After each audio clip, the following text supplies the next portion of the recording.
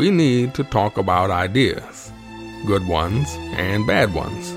We need to learn stuff about the world. We need an honest, intelligent, thought-provoking, and entertaining review of what the hell happened on this planet in the last 7 days. We need to sit back and listen to the Iron Fist and the Velvet Glove. Yeah, we're back for another episode. Episode 397, closing in on that 400 number. I'm Trevor, a.k.a. the Iron Fist. With me, as always, coming in loud and clear from regional Queensland, Scott the Velvet Glove. G'day, Trevor. G'day, Joe. G'day, listeners. I hope everyone's doing well. And contrary to the background he's showing, Joe's not in Norfolk Island. He's actually in Peter Dutton's electorate, unfortunately. Well, he's at home, which is fortunate, but it's Peter Dutton's electorate, which is the unfortunate part. Joe, the tech guy. Evening all. In the chat room, if you're there, say hello. And already James and Tanya have said hello. Good on you guys. James, yes, I saw your message that your touch football refereeing is finished and you're now free to join us on Tuesday nights by the sounds of it. So that's good. Are you still sporting that fantastic moustache, James? I'm jealous. I wish I could grow a moustache like that. Joe, have you ever grown a moustache or a beard? You don't want to see photos. Scott looks good with it. Scott looks good. Scott looks good with a bit of facial hair, I think. Yeah. Between the ginger and the white, it just really doesn't. Yeah, I can't pull it off either. So, right. I trim my beard once a week. Now, what are we going to be talking about? We're going to be talking about a little bit on Republican candidates, a bit on religious topics, a little bit on Labor and its role with, well, its abandonment of the true working class. And we're going to talk about property and the historical reasons why property in Australia is as high as it is, which is a combination of interest rates and government policies and other things. So a bit of history there, which I'm looking forward to that part. Did you get to read that article that I sent on that one? Yeah, I did. Yeah. Did you agree mostly with it? Were we going to be arguing over much there? Or I don't think we'll be arguing over that much. But anyway, I was at a function.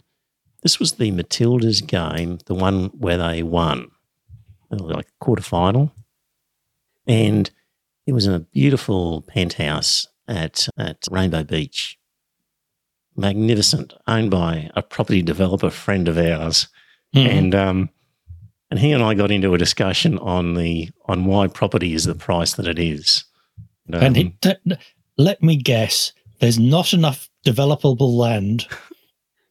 There was a bit of that, yes, a bit of supply and demand was the developer's argument. And I said, I can't believe I'm doing this, but I can believe I'm doing this. I'm in an argument with a developer over claiming to know more about the price of property.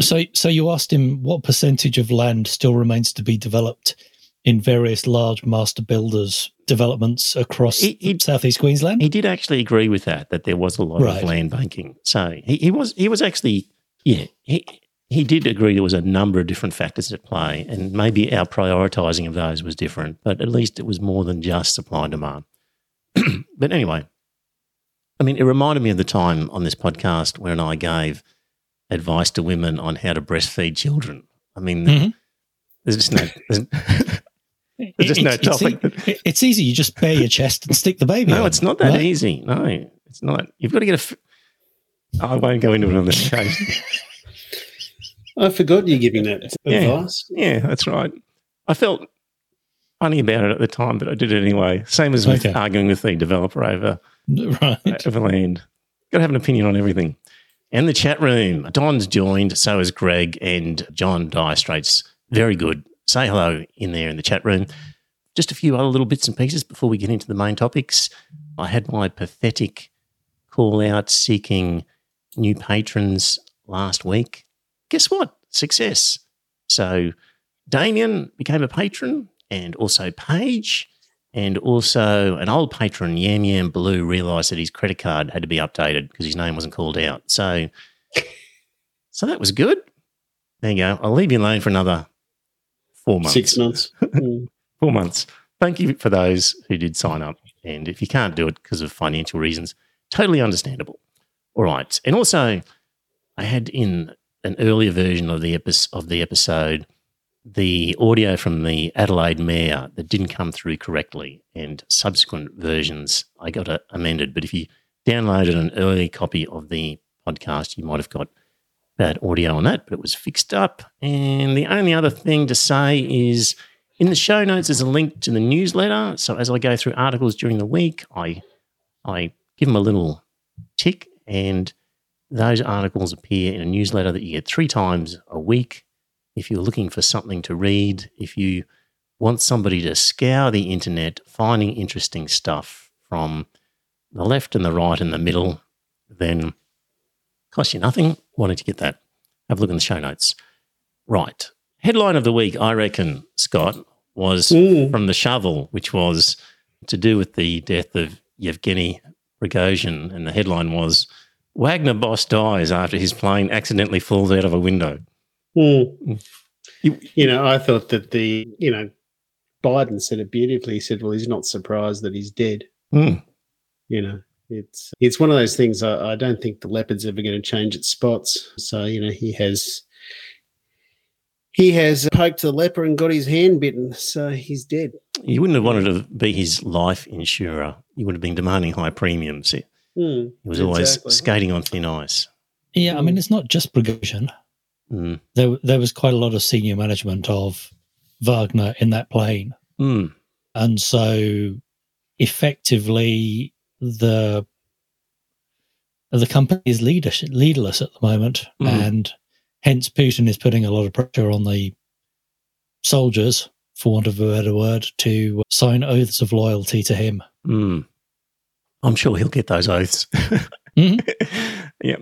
In the chat room, Greg says, I was listening to that podcast today and it still wasn't working. That's because you probably downloaded an episode in the first 24 hours, Greg. So if you delete it and then download it again, you'll pick up the fresh copy. I think it's probably your app downloaded it in the first 24 hours. Right. Just also on AUKUS, a little bit of a review of that just briefly. There's a guy called Marcus Strom, was heavily involved with the Labor Party, super pissed with AUKUS. He started a group called Labor Against War and seeking people who are Labor Party members to join that and be active in the branches. John Simmons in the chat room, have you joined Labor Against War, and why not if not?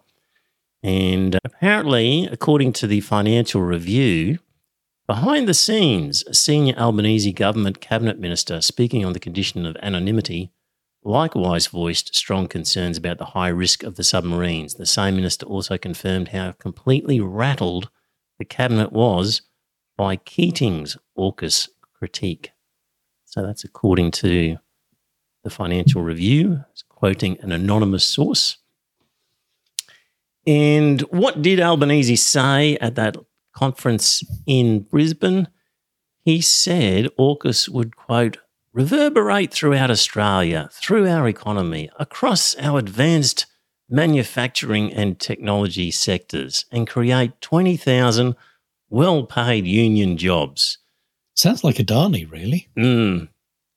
Quote, these are the choices of a mature nation, a nation that understands that a bright future calls for more than just sunny optimism, he said. And the person who wrote this said, in brackets, the sort of decisions you take after considering for 24 hours what the political implications will be if you don't endorse the other side's choice. That's true. That's part of the horrible story of AUKUS.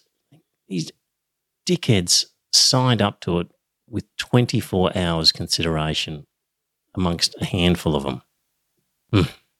Still infuriating me, in case you didn't know. Yeah. Greg says it's no. It's a good offer to turn down. Okay, Greg in the chat room says, no, I was streaming it today in Google Podcasts. Maybe Google's caching it somehow, Greg. I really don't know what's going on there. I did my best to fix it anyway. Republican candidates, we've got to start looking at those soonish. They're starting to have debates in America. And if you thought Donald Trump was a bad option,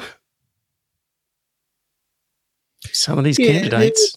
There was someone there that was mentioned this morning on one thing I was listening to, And they said he was a younger bloke, and they said that he's very much a Donald Trump lookalike, but he's younger, which was what was concerning them.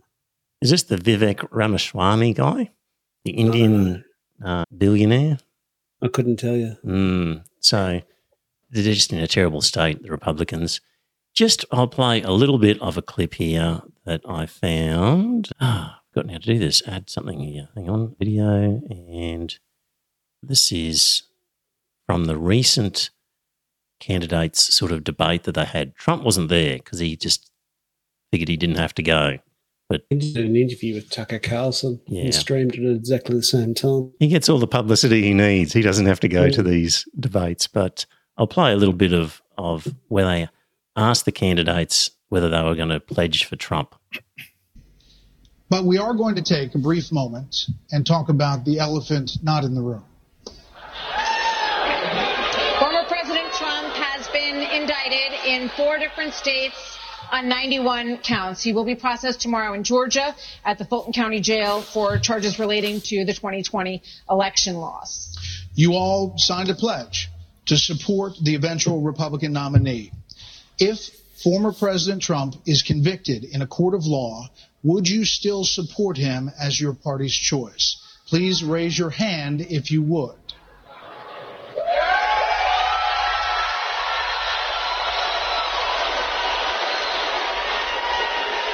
Just hold on. So just be clear. Okay, 6.5 out of 8 raise their hands.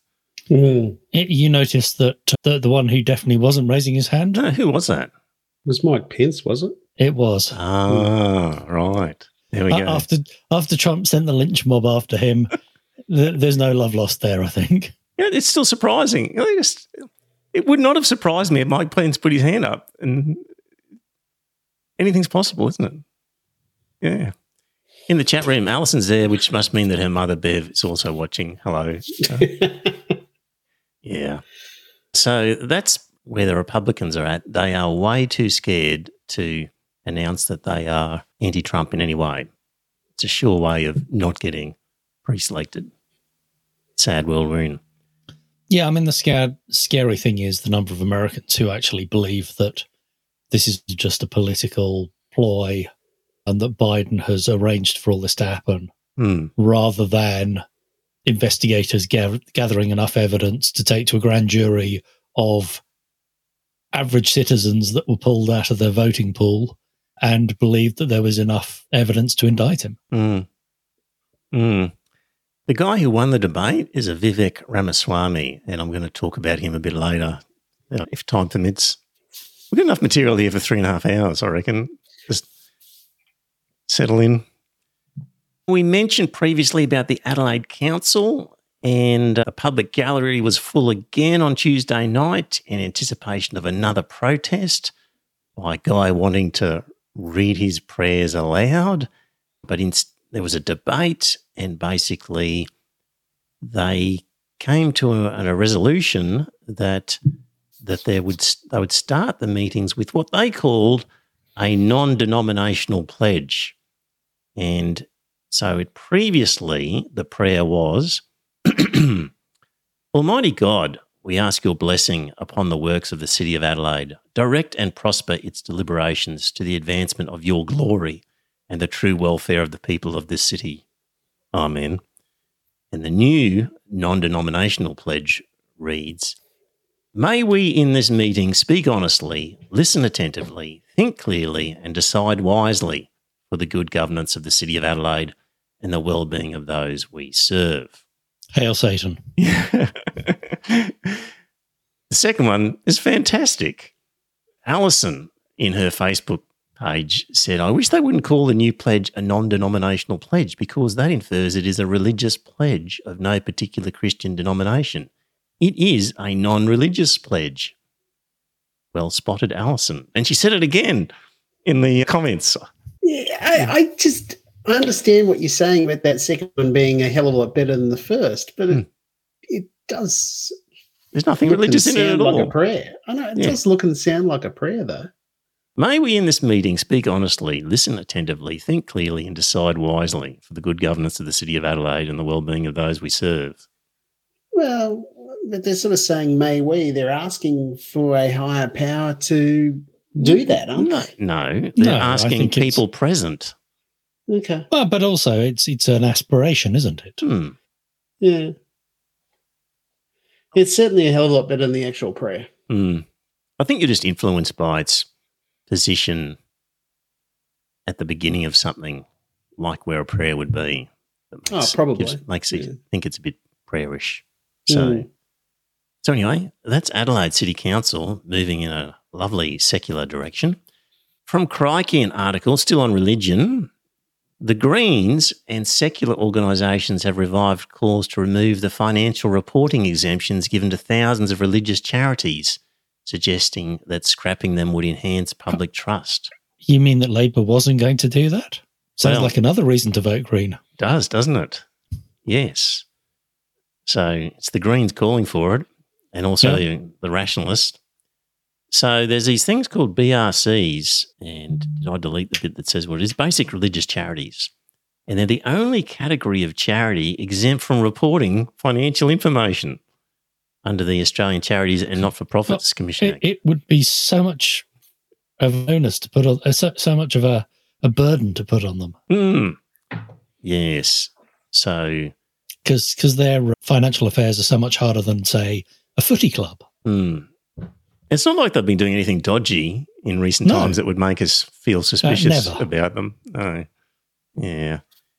So Greens Justice spokesman Senator David Shoebridge said, why should a small charity helping the homeless or children be required to provide financial accountability for money received and spent? But big institutions like Hillsong and the Catholic Church can use the BRC to avoid this. Well said. And the government doesn't even know how much money is being laundered through these institutions under the BRC exemption. So there we go. Meredith Doig was quoted in there as well. So they're just picking on the poor religious charities. They are. They do so much for our nation. No, they don't. But you know, if you were to introduce this tax reporting, then they'd have to they'd be forced to shut down all of the good works that, you know, Hillsong does in the community. Yes. Not. It'd be nothing. It'd just be transparency and open accountability. Clearly they're not doing the good things that they say they're doing because they would want people to see. It's like Donald Trump not showing his tax return. They've got something to hide. If he was worth the amount of money he reckons he was, then he should have had no problem showing it. Guy Rundle is back at Crikey. He had a bit of a break. I think he was in trouble because he wrote something that didn't go down too well. He rapped over the knuckles, but he's back writing about Labor, writing about AUKUS and the subs deal, and basically saying that there is no faction of any size that has adopted opposition to AUKUS. The anti-AUKUS forces within Labor do not even have control of a sub-faction. While there's 800 party branches and 50 of them have passed anti-AUKUS resolutions. And if you're looking for a revival of the genuine Labor left, it's slim pickings. He says that there's been a transformation in Labor and it's basically now just on the side of capital accumulation. We'll get into that in a moment. Game of Mates said that basically when they were given the the superannuation, now that the unions are far too busy sitting on the nest egg that is their superannuation to want to shake up the economy. Yes. Managing that portfolio has taken precedence over getting better outcomes for workers in their wages. We'll get on to that in the next article, in particular in detail. And what he's saying, this is Guy Rundle, is that now he referred me to this article, which I'll read next, which is going to talk about how the old ideas of class were based around the income and the profession that you were in, and that really we now have to take into account asset ownership. And it doesn't really matter if you're a junior doctor, for example, or you are a plumber, do you own a house? Do you own property? Do you own investment properties? That's where the class distinction now is in asset ownership. And he's saying that Labor has come down on the side of the asset holding class rather than the low income holding class, because the asset holding class are in those suburban marginal electorates. And basically, Labor's abandoned the left in the true sense. And that was his little hot take on that. John's in the chat room. Dire Straits John. John, still confident in the Labor Party? I mean, I know I said years ago, probably 2 years ago, no point joining a small party. You either have to be in the Liberals or the Labor and work from within. But when you see what's happened with the Prime Minister is a member of the left and is kowtowing to right-wing Richard Marles just to maintain power, you have to really wonder whether anything can be done. Just now I'm saying join the Greens if you want to do something. I think it's my current position. What would I know? No, don't join the Greens, but you can vote for them for the next couple of terms, but then after that, return back to the Labor Party. When they've changed. Okay, let's get on to this one, which is about... This was an academic article titled Class in the 21st Century, Asset Inflation and the New Logic of Inequality. And it was by some researchers out of the University of Sydney. So, and the thesis, or the abstract says, well, what it's saying essentially is that the increases in residential property prices in major cities around the world are far more significant than people's income. The actual massive increases in real estate valuations far outweigh people's income. And when we're talking about class, economic, social class, Piketty, in his book about capital in the 21st century, sort of highlighted wealth inequality. But these authors of this article are saying not enough attention is paid to how property outweighs income in terms of the effect it's having on people's lives. And when we're thinking of class now, rather than saying, what is your income and occupation, while that's relevant, the first question should be, do you own your own home and do you own a few investment properties? Because that's probably more indicative of class at the moment, because that's real wealth far in excess of wage sort of income. Anyway, just going on, in this article, they give a really good history of why property prices are what they are in Australia. And I wish I had this article with me when I was having my debate with my property developer friend in Rainbow Beach. So they give an overview here. Before going into the reasons why it is the case, they just state the fact that looking at Sydney, and this is from data from 2018, Sydney ranked as the second most unaffordable city in the world after Hong Kong. So that's obviously looking at the price of property, median price, compared to median income of the inhabitants. So you might find more expensive property in other cities, but when you compare it to the income of the inhabitants, Sydney, 2018, second most unaffordable city in the world.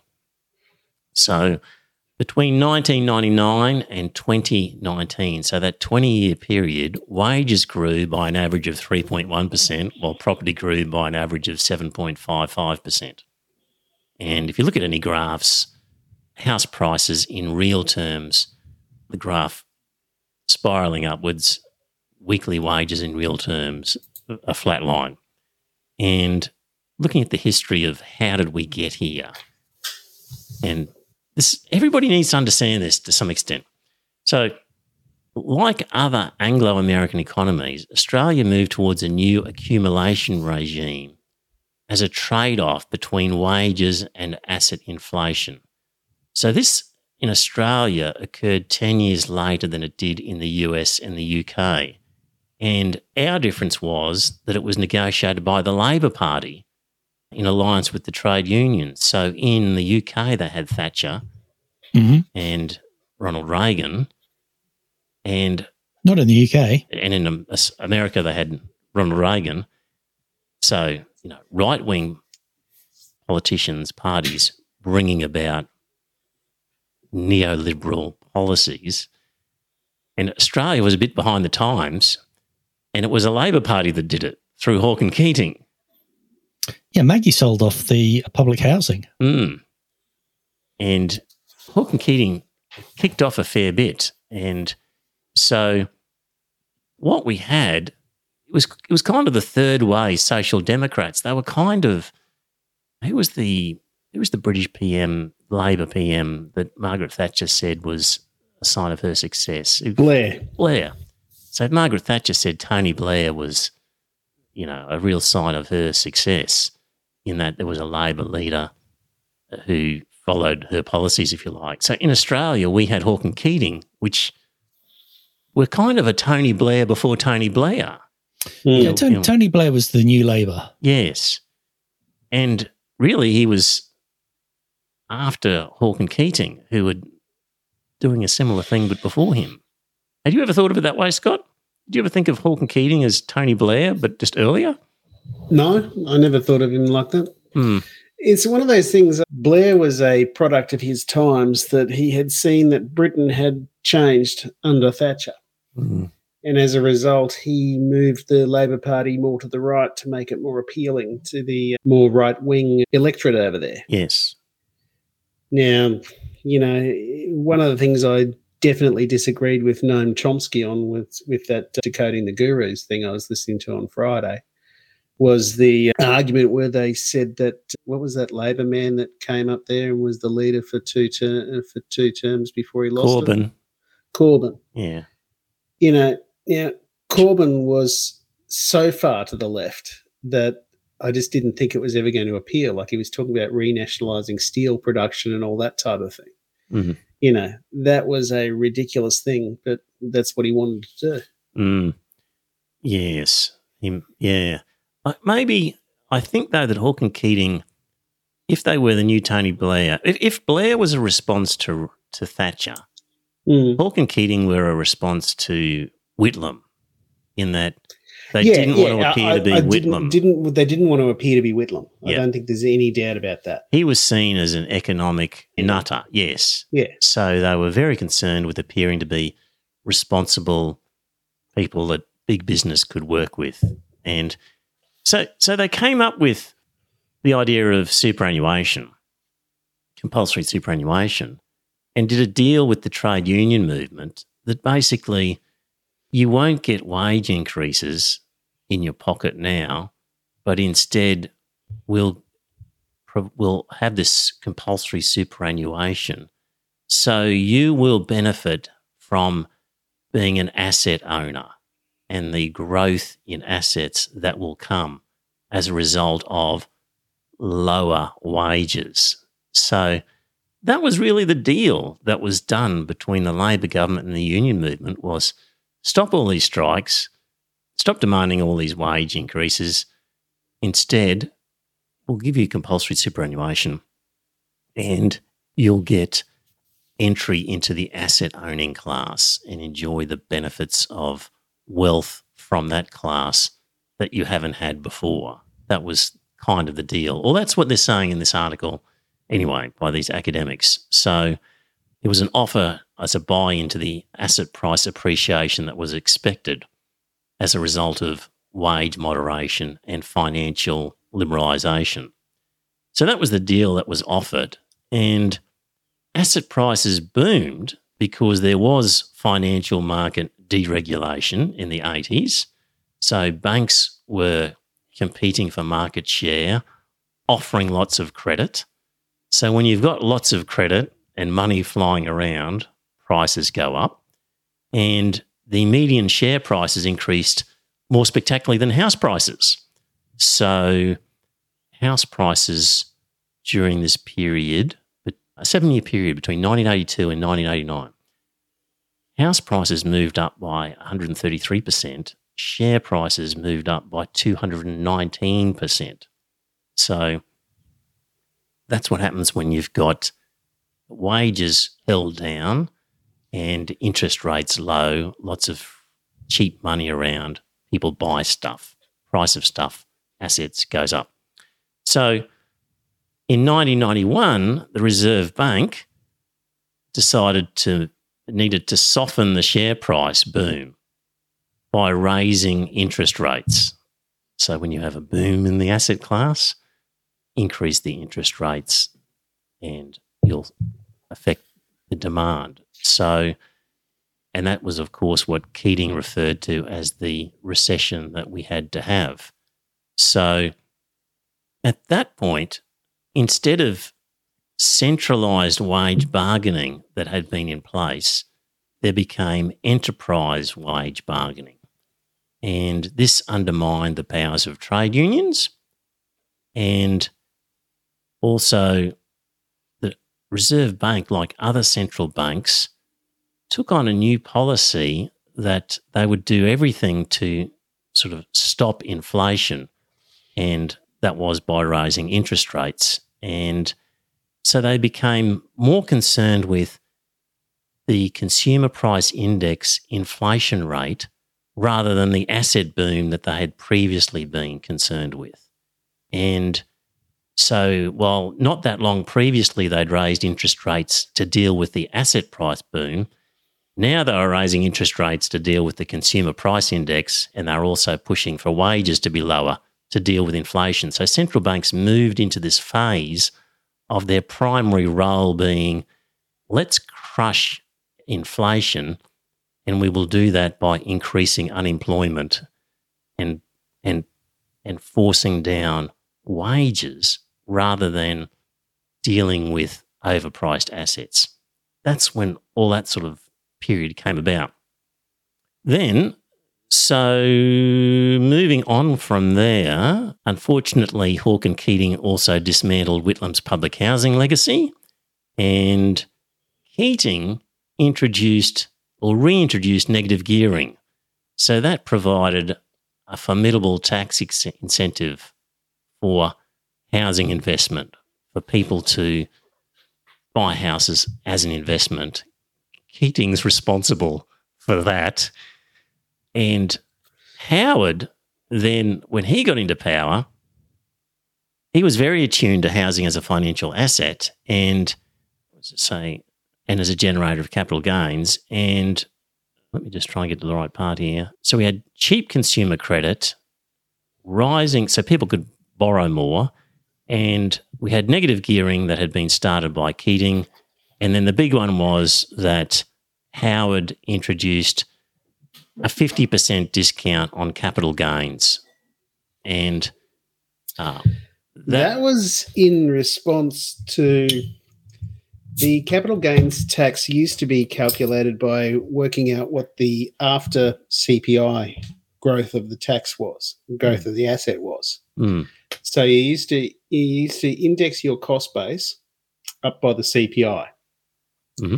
Now, apparently that was far too complicated. So what they did was they said, well, we're just going to give you a 50% discount on the profit. Yes. So you just take the actual cost away from what you sold it and divide it by 2 to work out what you actually have to put in your income tax return. And the boomers who all own property went, that's a great idea. We're going to vote for that. Very well. They're doing very well that. Yeah. You know, it's one of those things I couldn't understand why the hell they're doing that, because it wasn't that complicated. I used to do them all the time. Yeah, it wasn't complicated. No. Easy formula to do. So you've got negative gearing introduced by Keating, and that's unusual in the world in that you could offset against income from other sources. So in most countries, you're only allowed to offset the loss from, say, your investment property against income from another investment. You can't offset it from labour income, from your wage. So it's really unusual in Australia's sort of tax arrangements with negative gearing. It's extremely generous to allow people to take the losses from their investment properties and apply that against the income from their labour, from their wage.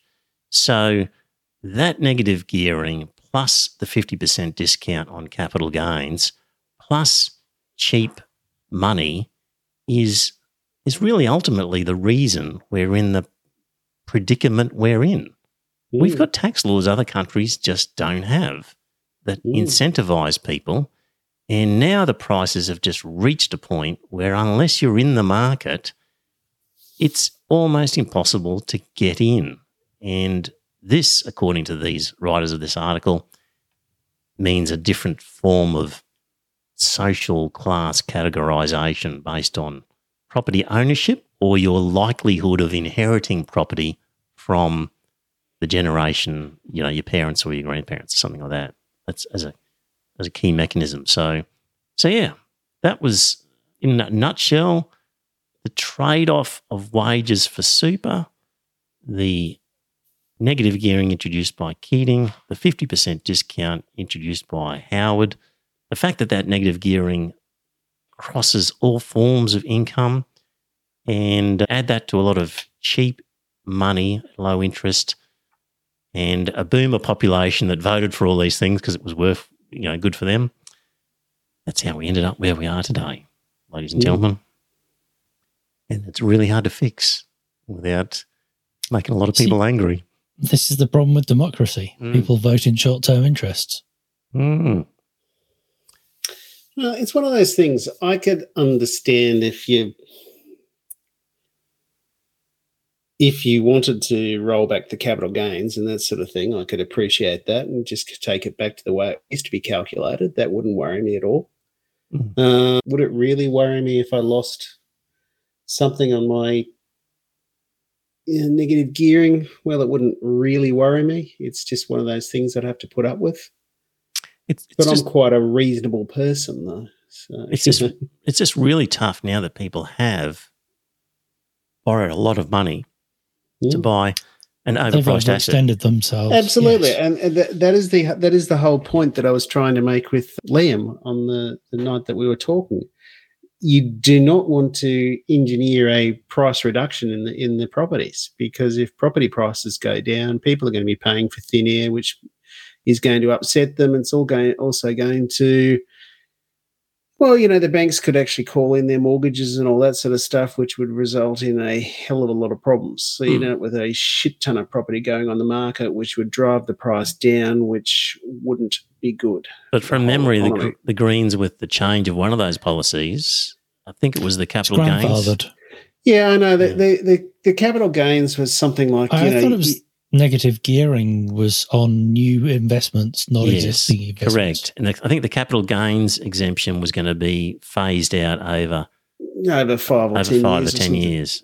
Yeah. I mean, that's probably the best you can do. You can't do any more than that, because no, if you did it straight away, you'd end up fucking the whole economy up. But if you phased it in and that sort of thing, then that's not going to be as big a deal. I just remember in Jersey where your negative gearing was interest, but only on your first property, only in your residential property. Right. There was zero incentive to invest because house prices were stupid anyway. Small rock, large amounts of money floating around. Well, let's talk about another favourite topic and bring this in, China. So never heard of them. You might be hearing, dear listener, you might be seeing stuff in the media about how the Chinese property market is in trouble and it's all going to collapse and it's a house of cards and it's going to be a disaster, and, valuations have dropped 10, 15, 20% or something like that. But here's some interesting stuff that I came across. So this is from Forbes magazine. In China, 90% of families in the country own their home. 90%. Is this own outright or have mortgages? I'll get to that. Right. In that, giving China one of the highest home ownership rates in the world. What's more is that 80% of these homes are owned outright without any mortgage or other liens. So 90% own their own home, and of those, 80% are outright with no mortgage. So they don't care whether the house prices go up or down. Exactly. If the market goes down 20%, well, if you're not planning on selling, it doesn't matter. And if you are selling and buying in the same market, it doesn't matter either. Mm-hmm. So there could be a 20% crash in China, and given that sort of statistic, it's not going to be a major problem in any event. So, and a lot of those people have been sitting on quite large capital gains as well in China, where property prices have gone up in some of the largest cities like Shanghai. So, hey, if you bought something for 300,000 10 years ago and now it's 1.5 million, you don't care if it drops 200, this sort of thing that's happening. So exactly. It's only if you've overextended on your mortgage. Yeah. But so that's a really interesting statistic that you just don't hear at all. And of course, Chinese households have enormous savings, 10 times what the USA per household saving is. Now, what might happen is people who are rich traders in property, they might lose money. And now this is from a 2016 article from Forbes, which is to decrease the amount of volatility in China's often hot property market, there are very strict rules as to how much money people can borrow from the bank for purchasing real estate. Although this slightly varies by city and waivers in response to current economic conditions. For their first home, a buyer must lay down a 30% payment. For their second, it's 60%. And for any property beyond this, financing is not available. Holy shit. So for people to buy homes in this country, they need to step up to the table with a large amount of cash in hand. In fact, 15% of all residential property in China is paid for in full up front. So that's why there's no Trump Tower in China. Yeah, that would be one of the reasons why. So now, another way that Chinese home buyers are able to afford their down payments is via the country's Housing Provident Fund, blah, blah, blah. But yeah, I thought that was interesting. 30% down payment for your first home, 60% for your second, no financing available after that. Imagine if we had a similar law here, what housing prices would be without all those investors. Be able to, you need to leverage your assets to accumulate huge amounts of profit. Yeah. Interesting. So how am I going to get rich quick if I don't leverage my assets? Yeah. This is the problem, is property, homes, dwellings should not be considered financial investments. It should be like food and clothing. This is the problem we're in. Really difficult to escape after 50 years of the policies that we've just run through. So yeah, China, incredible rate of home ownership. Still not the top of the world. The top is Laos, then Romania, Kazakhstan, Slovakia, Hungary, Croatia, Cuba, North Macedonia, Vietnam, and then China, followed by Serbia, Lithuania, Russia, Singapore, Poland, India, Myanmar, Nepal, Bulgaria, Indonesia, Taiwan. So either Asian or communist, former communist countries. Yeah, it's good. That was just what I was looking at there. I thought to myself, these are all former Soviet countries. But, imagine, people feel precarious when they don't own a home, when they're renting or when they've got a large mortgage. Do they, though? Because Australians are. Australians, yes.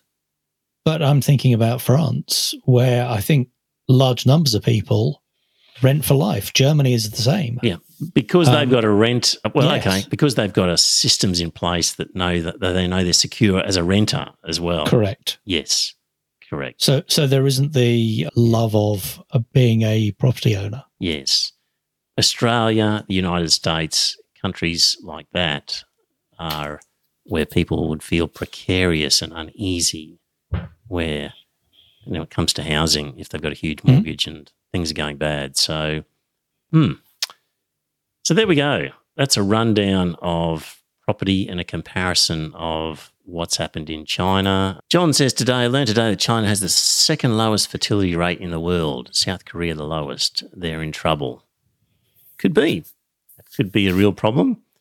And Don feels precarious. His rent just went from $275 to $320 per week. Yowch. Yeah, I was talking to a customer in Yeppoon. He said he lives in a townhouse, and I think he owns it. His next door neighbour was saying that theirs has just gone from 200 odd a week to 400. New Zealand is heading down our track when it comes to foreign policy, USA and China. So New Zealand's latest defence assessment is called the Defence Policy and Strategy Statement 2023. And the Defence Minister, Andrew Little, was talking about it. And guess what? They're worried about China. It's New Zealand. New Zealand's worried about China. Yeah, I know that. And that was a real surprise to me because it wasn't all that long ago that they were lecturing us about what we said to them and that type of thing. And I just thought to myself, well, that's the kettle calling the pot black. The Defence Minister, sorry. Only 5 of them and a sheep if they get invaded, so. Yeah. This Defence Minister said, if, for example, conflict does break out in the South China Sea, where $20 billion worth of our exports goes through every year, we have a stake, and the nature of our relationships with our partners means we may be called on to play a role should conflict break out, which is a bizarre statement because 70% of their exports through the South China Sea go to China. Mm. So they're going to go to war with China to make their trade with China. That's it. If Rob Sitch and the crew from Utopia didn't do that skit all those years ago, they'd have to do one now. But they did it. It's like none of these guys have watched it. Who, as if China is... It's all just the US putting pressure. Because the US feels under pressure, it's now putting pressure on its allies like Australia and New Zealand to pony up as their little deputies in this part of the world. And it looks like New Zealand's as stupid as we are. Or head in that direction. Maybe we could just give the US Thursday Island. They could build a base there and then leave us alone. Also, the spooks in New Zealand, what else do they say here? There's a Security Threat Environment 2023 report by their Security and Intelligence Service in New Zealand, which says, there are a small number of states who conduct foreign interference in New Zealand, but their ability to cause harm is significant.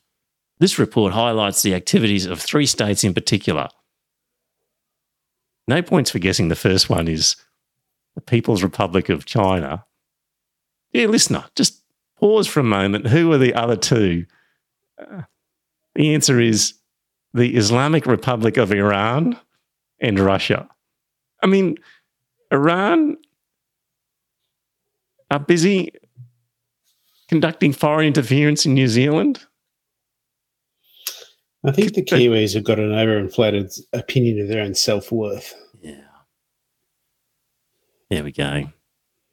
Remember we did that story about the guy who in New Zealand took the Reuters press sort of report. Yeah, and he massaged it to make it look more positive. Pasted it into a Radio New Zealand sort of website and added a few words and there was a big hullabaloo about that. He's since sort of resigned. It was like a journalist with 19 years experience, the guy. So the original Reuters version was, the conflict in eastern Ukraine began in 2014 after a pro-Russian president was toppled in Ukraine's Maidan revolution and Russia annexed Crimea with Russian-backed separatists, forces fighting Ukraine's armed forces. And he changed it to read, the conflict in Ukraine began in 2014 after a pro-Russian elected government was toppled during Ukraine's violent Maidan colour revolution. Russia annexed Crimea, and he's added all this bit, after a referendum as the new pro-Western government suppressed ethnic Russians in eastern and southern Ukraine, sending in its armed forces to the Donbass. Like, everything he said was correct. It just wasn't... But it was violent. The Russian snipers that were sent over to shoot the protesters were very violent. Yeah, it was violent. He didn't say who was committing the violence. This is just, a public broadcaster is sanitising the version of events that the New Zealand public's hearing to be in line with what's acceptable. How are we going for time? 8:25. I think I will skip that and that. You want a little bit of, let's just lighten things up a bit. Vivek Ramaswamy. So, when I played the Republican candidate. Yes. So when I played that clip at the beginning, which was of the debate for the Republicans, and they were asked whether they would support Donald Trump if he's convicted and subsequently endorsed as the party's candidate, and 6.5 out of 8 said yes. Or was it 7.5? Anyway. 6.5. Yeah. In that debate, 28% of respondents said that Ramaswamy performed the best. And so he's like a billionaire of some sort. And so he's got enough money to fund his own candidacy. And he's worth $950 million. And Donald Trump allegedly was rich enough, but he didn't. Yes. He let everyone else fund it. Yeah, I think this guy is rich enough. He genuinely is. So just you're going to hear more of this guy. So you're probably good to say that you heard about him first here on the Iron Fist and the Velvet Glove. Let's see what he says about Pence and what Pence did as to whether that was a good idea or not. Let me bring up a couple questions you didn't get a chance to answer at the debate. Most of the candidates on stage Wednesday night said Mike Pence did the right thing on January 6th. Do you agree? I would have done it very differently. I think that there was a historic opportunity that he missed to reunite this country in that window. What I would have said is this is a moment for a true national consensus where there's two elements of what's required for a functioning democracy in America. One is secure elections, and the second is a peaceful transfer of power. When those things come into conflict, that's an opportunity for heroism. Here's what I would have said. We need single-day voting on Election Day. We need paper ballots, and we need government-issued ID matching the voter file. And if we achieve that, then we have achieved victory, and we should not have any further complaint about election integrity. So I would have driven it through the Senate. So what would you have done with Mike Pence? You would have not certified the election? So in my capacity as president of the Senate, I would have led through that level of reform. Then on that condition, certified the election results, served it up to the president, President Trump, then to sign that into law. And on January 7th, declared the re-election campaign pursuant to a free and fair election. I think that was a missed opportunity, but that's the kind of spirit we're going to need to unite this country rather than sweeping those concerns under the rug. So ignore the results of the election. Yeah, exactly. Pass through some laws and then have another go if you didn't win the first time round. Yeah. And with a Congress that's not in session and do it all in 24 hours. And cut off half of the voters that would have voted a Democrat. Completely. By demanding government-issued voter ID. Yeah, the man's a lunatic. Completely nuts. Completely nuts that you could just do all these things. But it's one of these cases where if you speak with authority and confidence and just keep talking, people go, your average American is going to listen to that and go, oh, yeah, that makes sense. Yeah, that would have been a good way to do it. Yeah. Yeah, that's how an idiot. Might vote for that guy. He seems to know what he's talking about.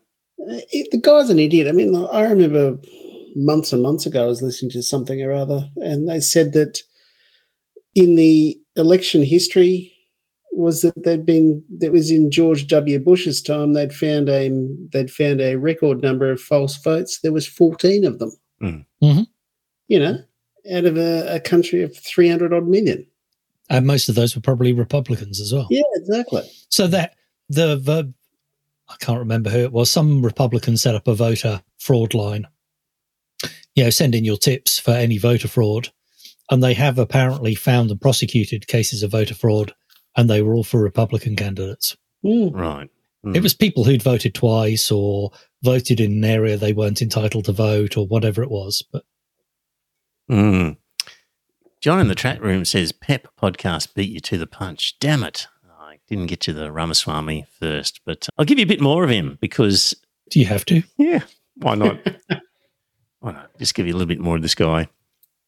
And you've also suggested that Vladimir Putin be allowed to keep parts of Ukraine as part of a way to solve that conflict. What if he wants parts of Poland? You leave next? out the most important part of that deal. More of Ukraine next. Aren't you letting some of these authoritarian leaders off the what hook? actually advances?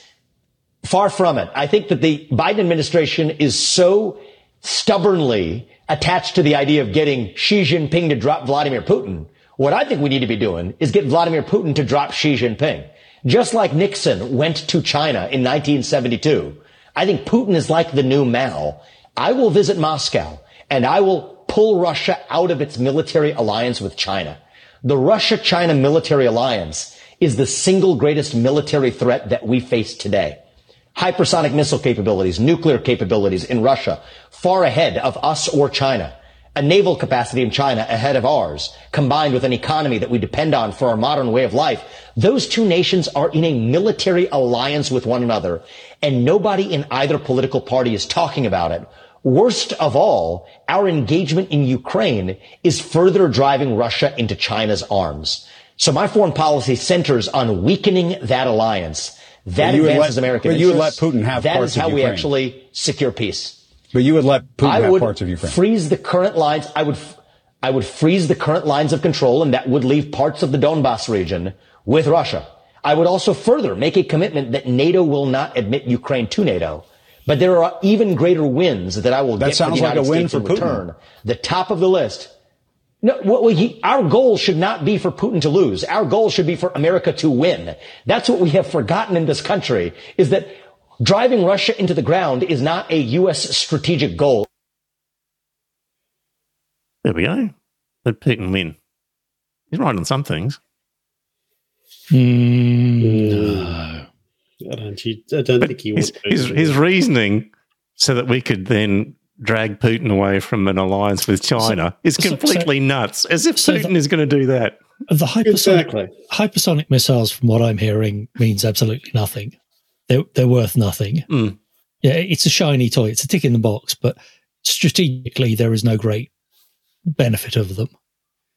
Their navy is the world class. I mean, the Ukrainians, who, with a cobbled together bunch of missiles, managed to sink the flagship of the fucking Black Sea Fleet.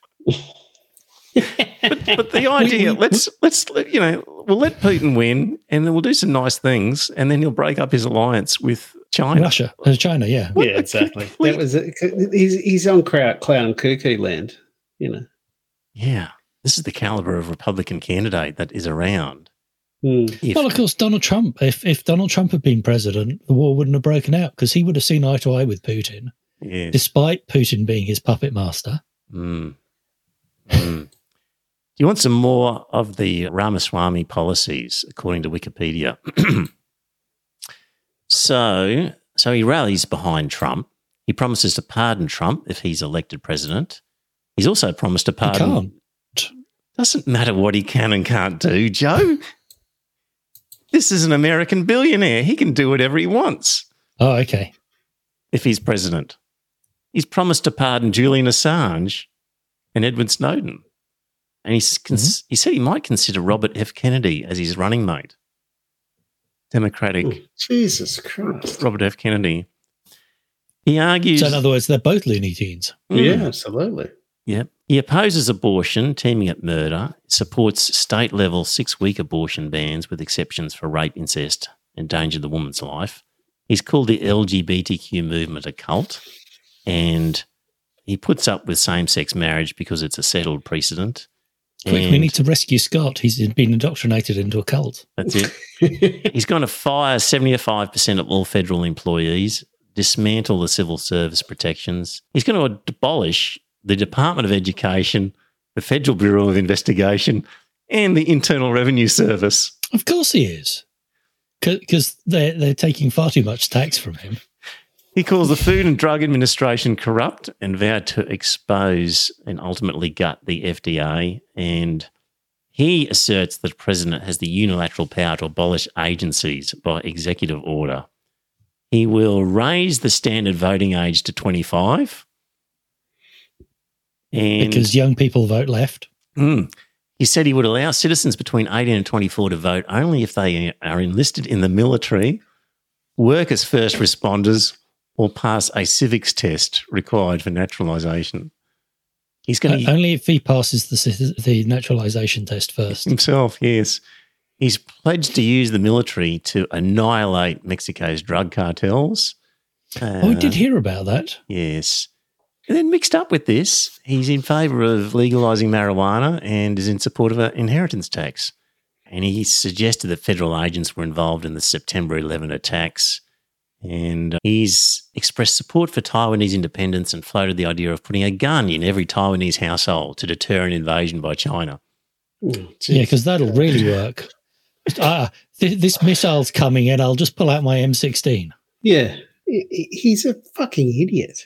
He says he's not a climate denier. He denies the scientific consensus on climate change. And he said the climate change agenda is a hoax. And he because it interferes with his profits. Yes. And he said people should be proud of to live a high carbon lifestyle. What a collection of policies. And that was the winner of the Republican debate. Do you think he could possibly fly his private jet over Russian airspace? Could he stand close to an open window in Russia? Yeah, maybe. Perhaps. Yeah. So there we go. That is the level of politics in America. So while I might rail against Albanese and his lack of action here in Australia, we have not yet got to that stage. But hang on, these are right-wingers. Yeah. You're comparing our left-winger with the crazy right. True, you're right. I mean, if you look at them, Peter Dutton and the nutters in that Liberal Party and the National Party, Barnaby Joyce, we're not that far off. Please explain. Yes, you're right. Not that far off. Well, dear listener, if you're not already depressed, maybe that will do the trick. Yeah. I think you're deliberately trying to depress everyone. Yeah. So, all right, we will be back next week with another episode. Talk to you then. Bye for now. And it's a good night from me. And it's a good night from him. Good night. Absolutely. I know Trev. No, he Big Trev is as honest and straight as he is big. I haven't considered the Greens. Well, I've lost my faith, not my fucking mind. We're living in hard times, much sadness in our day. Look out for one another.